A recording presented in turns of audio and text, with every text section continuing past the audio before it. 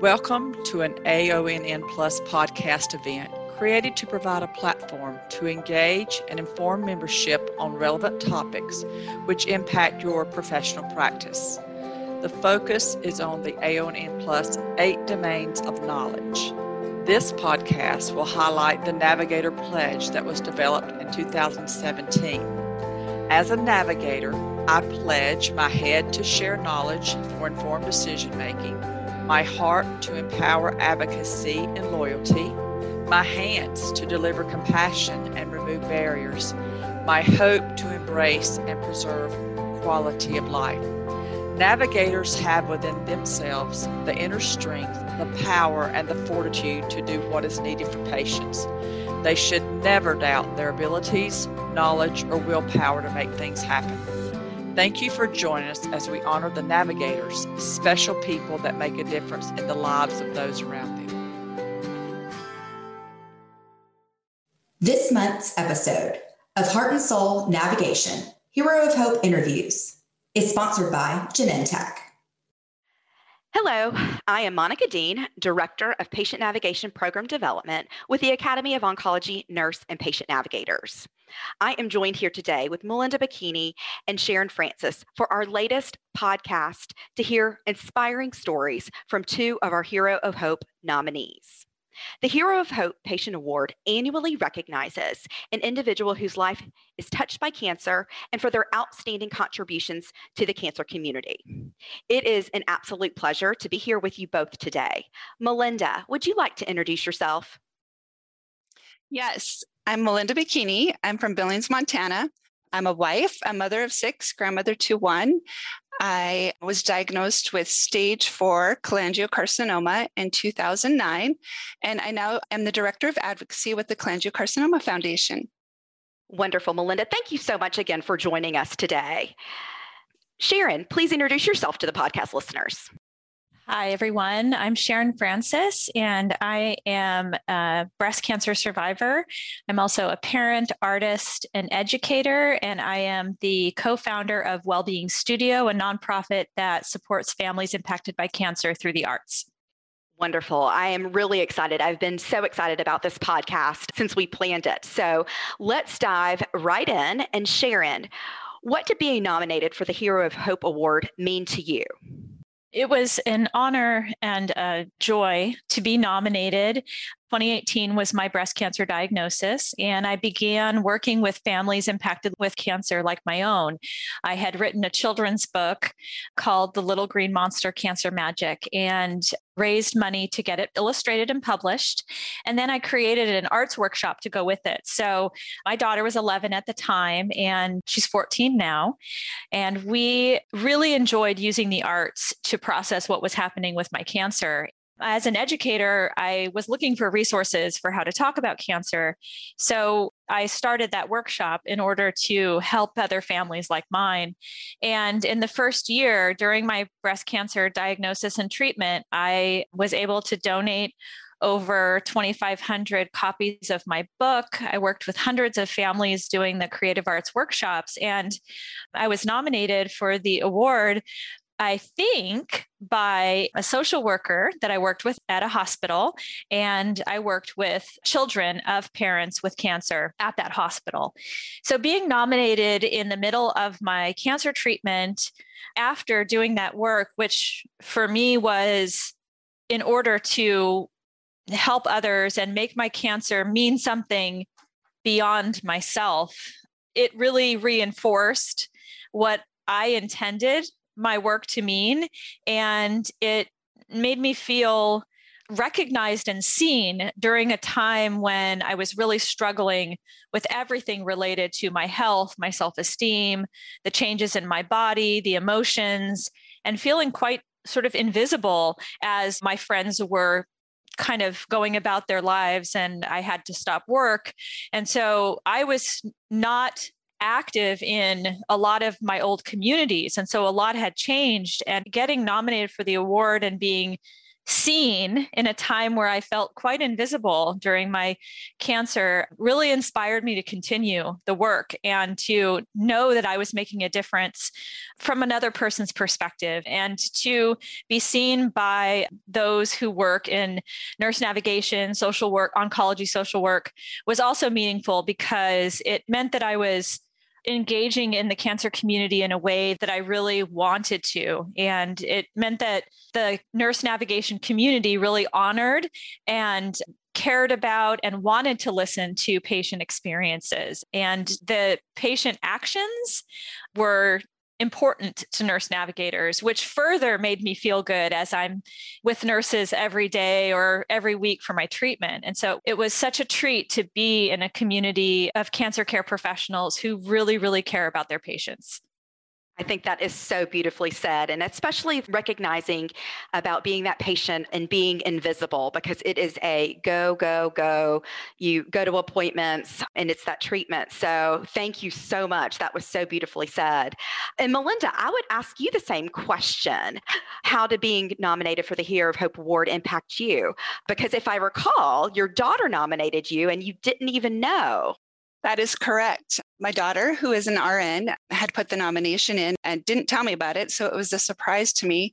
So I was very honored and proud that she wanted to do that for me. She was 12 years old when I was diagnosed. So she saw me go through this entire journey. And as a paramedic prior to my cancer diagnosis, and I absolutely loved my job. But as Sharon mentioned, your reality changes, your community changes, and what you're doing changes. I entered into a clinical trial because there's no proven treatment for cholangiocarcinoma, and I was a stage 4 terminal cancer patient. And I happened to be the first one to respond in a clinical trial that was quite groundbreaking. And so the results of that trial was published in the Science Journal, and then the media did some stories on our family. And in that time frame that the stories went out in the New York Times and different media places like that, I had hundreds and hundreds of phone calls that week from patients all over the world who just wanted to have some hope. And that's when my love for patient advocacy was born. I knew that they didn't need to hear that what I did would work for them exactly. They just needed to know that there was a possibility that something might be able to work for them. So I started volunteering with the Cholangiocarcinoma Foundation as a moderator on the discussion board. And I helped patients and caregivers navigate this diagnosis, find treatments, second opinions, look for clinical trials. And then I began serving as a patient advocate on the NCI Hepatobiliary Task Force, the ECOG Akron Group. I also serve as a patient advocate on the NCCN Hepatobiliary Guideline Panel. So I do my best to bring the patient voice to the table and represent the patients to the best of my ability, because I feel very fortunate and blessed to be in this situation 11 years later from a terminal diagnosis, and I know not many others are. So I want to do my best to pay it forward and help in whatever way I can. So I was extremely honored that she nominated me, and proud of her, and proud that she was proud of her mother too. Well, I have to say, I am just so honored to be sitting with you both talking about this today, because I think you both just exude what patients need to hear during their experience, because you have those ups and downs, but you both just exude this hope for patients. And I think not only that our membership will hear how to even better work with their patients from both your experiences as a result of this award. What I would ask you, Sharon, is what do you want your cancer experience to mean? I get asked that pretty often, I would say, when I'm talking with people who want to share a patient experience. And I think that the most important thing for me about my cancer experience is I want to be able to contribute to breaking stigmas about cancer. I want to participate in conveying that, talking about cancer, talking about the life-threatening nature of cancer, the fear of death that we have in society that we don't talk about, the difficult emotions that often people stifle down, that all of that, as we talk about it, we process it through art. I'm sitting here making a piece right now that is about using the arts to create peace in my life about grief and loss. And the more we can process those things externally, not just internally, the better our bodies can heal. And so for a lot of people, breaking those silences or becoming less ashamed through the act of speaking about their cancer is too difficult to bear. And so if I can do that because I have this wonderful talent of not being bothered by talking about difficult things, then I'm hoping that even if others can't speak, that I can speak on their behalf in a way that can help people be seen. And I keep coming back to that theme because as a literature major and a teacher of language arts and a writer of poetry, I love this idea that we need mirrors and windows in our lives. So we need mirrors in that when we see representations of people who've had similar experiences in their lives, that's a mirror. And those mirrors help us to feel seen and to know that we're part of belonging. And then we also need windows because that's how we build empathy for others who have different experiences than we do. And so when we talk in a community, and I feel so fortunate to be sitting here next to Melinda and hearing her story because we had a different type of cancer because my daughter was young and she has a grandchild now. And so to see what her experiences are like carrying forth in her life as a longer term cancer survivor than I am, it also helps to inspire me because I'm learning from someone else in their perspective. So I want my cancer to represent that lifelong process of trying to break stigmas and trying to connect through difficult conversations and through processing those difficult emotions that come out of this life post-cancer. Wow. Again, I am continued to be in awe. And Melinda, you and Sharon both have children and you had children through your experience and you had, as you opened up, 6 children. Tell me what you want this to mean for your children as they watched you through your experience. Boy, we're really open with our children and honest with them throughout the whole diagnosis and kept them involved because they wanted to know. We didn't ever want them to feel like we were keeping something from them. And we wanted to take the fear out of it as best we could. There's always fear in a cancer diagnosis. It's a scary thing to have happen to you. But I think that I would want it to be meaningful. And I know it has been meaningful to them. I think they've grown a lot through this process. They've learned a lot. I can tell you that every single one of my children have wrote at least one paper through school or college about a cancer diagnosis or having a mother with cancer and overcoming it. And I see them mentor others who have a loved one who's going through cancer. So I'm very proud of them. But I think the biggest thing is we all learned that time is just precious. And we learned that in so many ways that we need to live every day to the fullest. And the thing that I tell cancer patients all the time, especially these cholangiocarcinoma patients, this is a rare cancer and it's a pretty deadly cancer and it's terrifying. But what I like to remind them is cancer or no cancer, nobody knows what tomorrow brings. So it is our responsibility to live every day to the fullest. And I think that's what we try to do. And that there's strength in numbers. And like Sharon was sharing, to be a part of a community and not feel alone. And that's one of the joys of my job, is being able to connect patients with other patients and caregivers with other caregivers and help them navigate that so they don't feel alone. Because I know when they get this diagnosis that they do feel like they're the only one in the world that's going through this. And so for my children, just something meaningful and learning that life is precious and to make every day count. Absolutely. I love the time is precious and live each day to the fullest.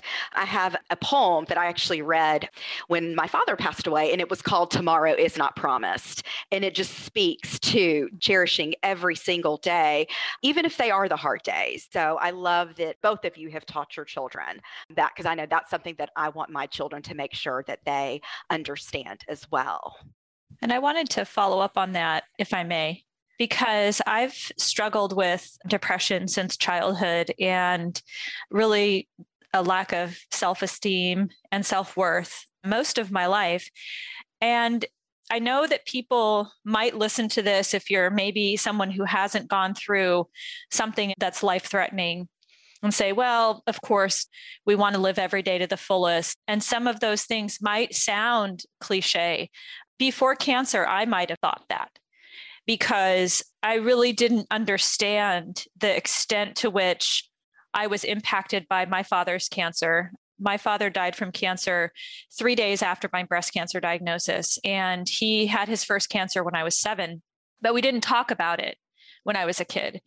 And so I spent my life trying to be healthy, kind of like be the antithesis of my dad in a way. Like he would get upset and I would try to be more peaceful, and he would get angry and I would try to talk things through, and he would do this and I would go the other way. So it was like I didn't really understand why we had such trouble with each other.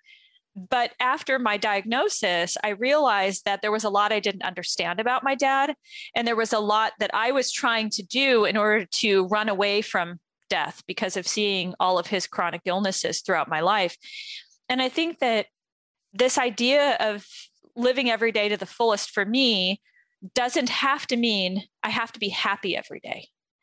In fact, it means whatever I'm going through, I'm going to try to understand it because I want to respect this life I've been given. I want to respect that my eyes opened this morning. And so what does that mean for me?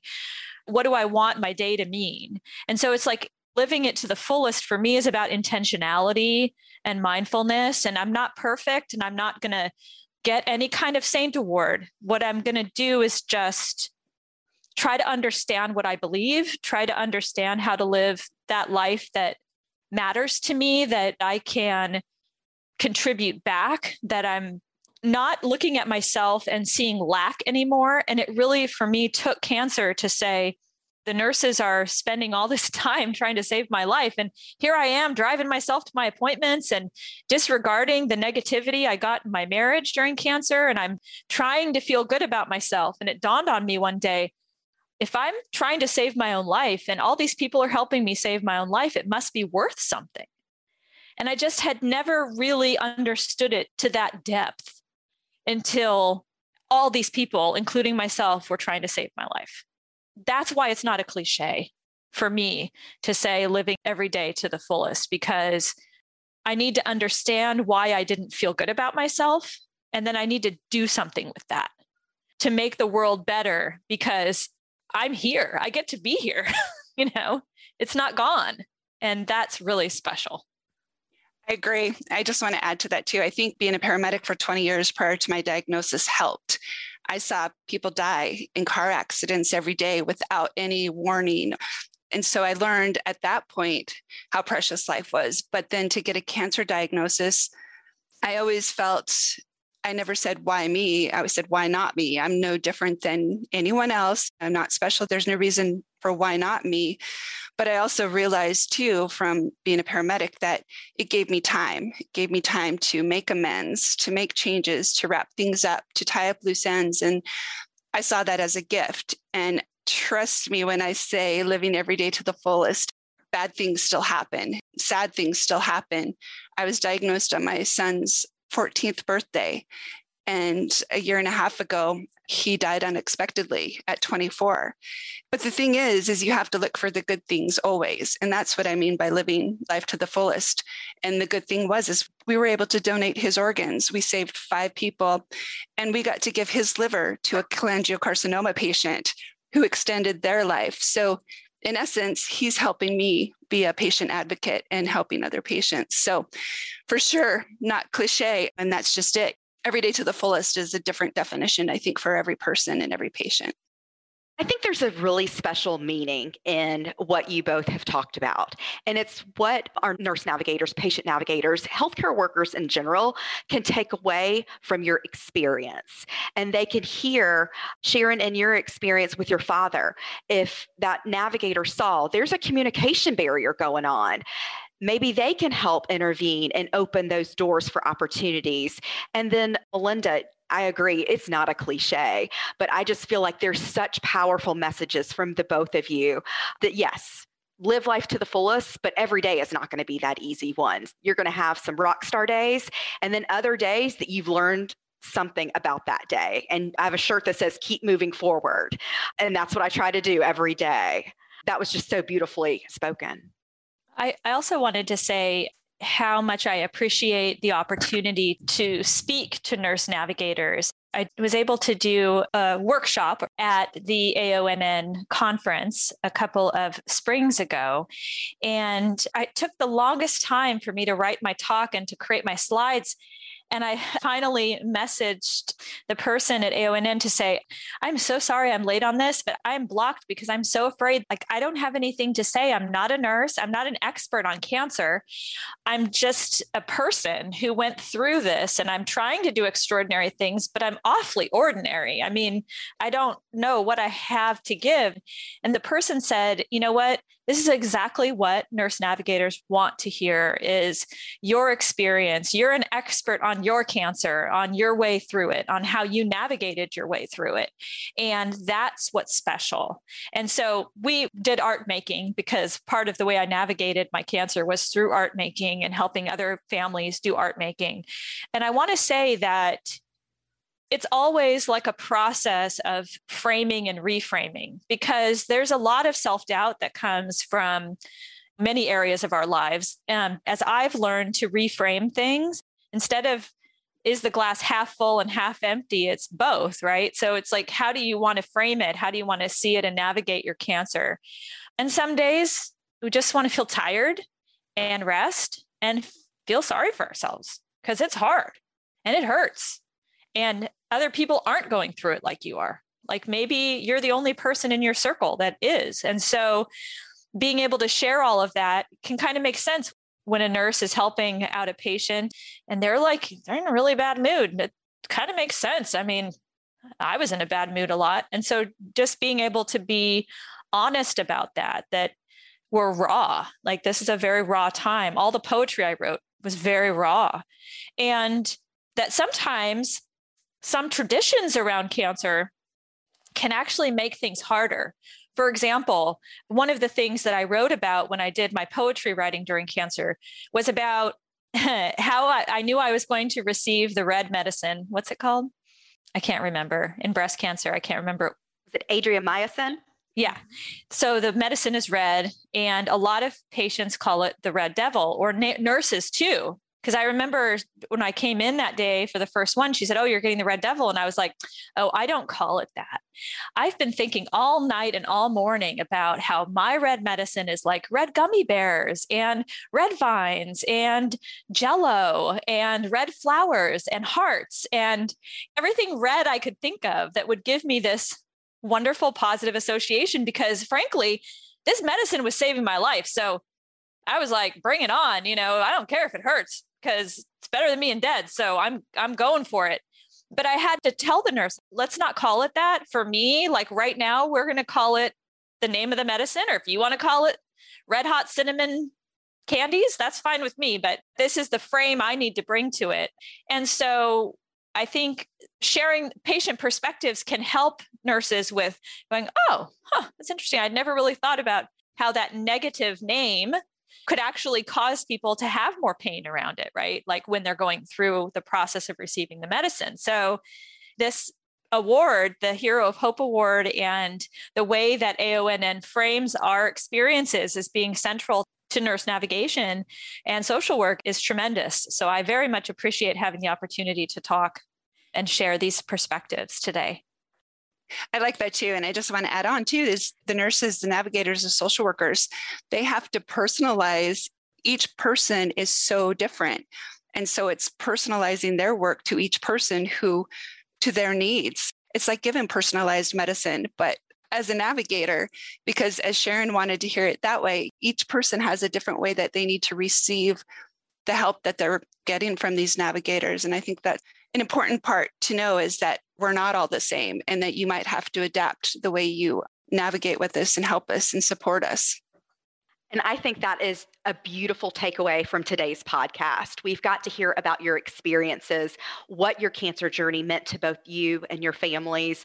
We've learned about both of you being so authentic and raw and speaking to what that experience was. But I think also the honor that we have as an association to be able to honor patients.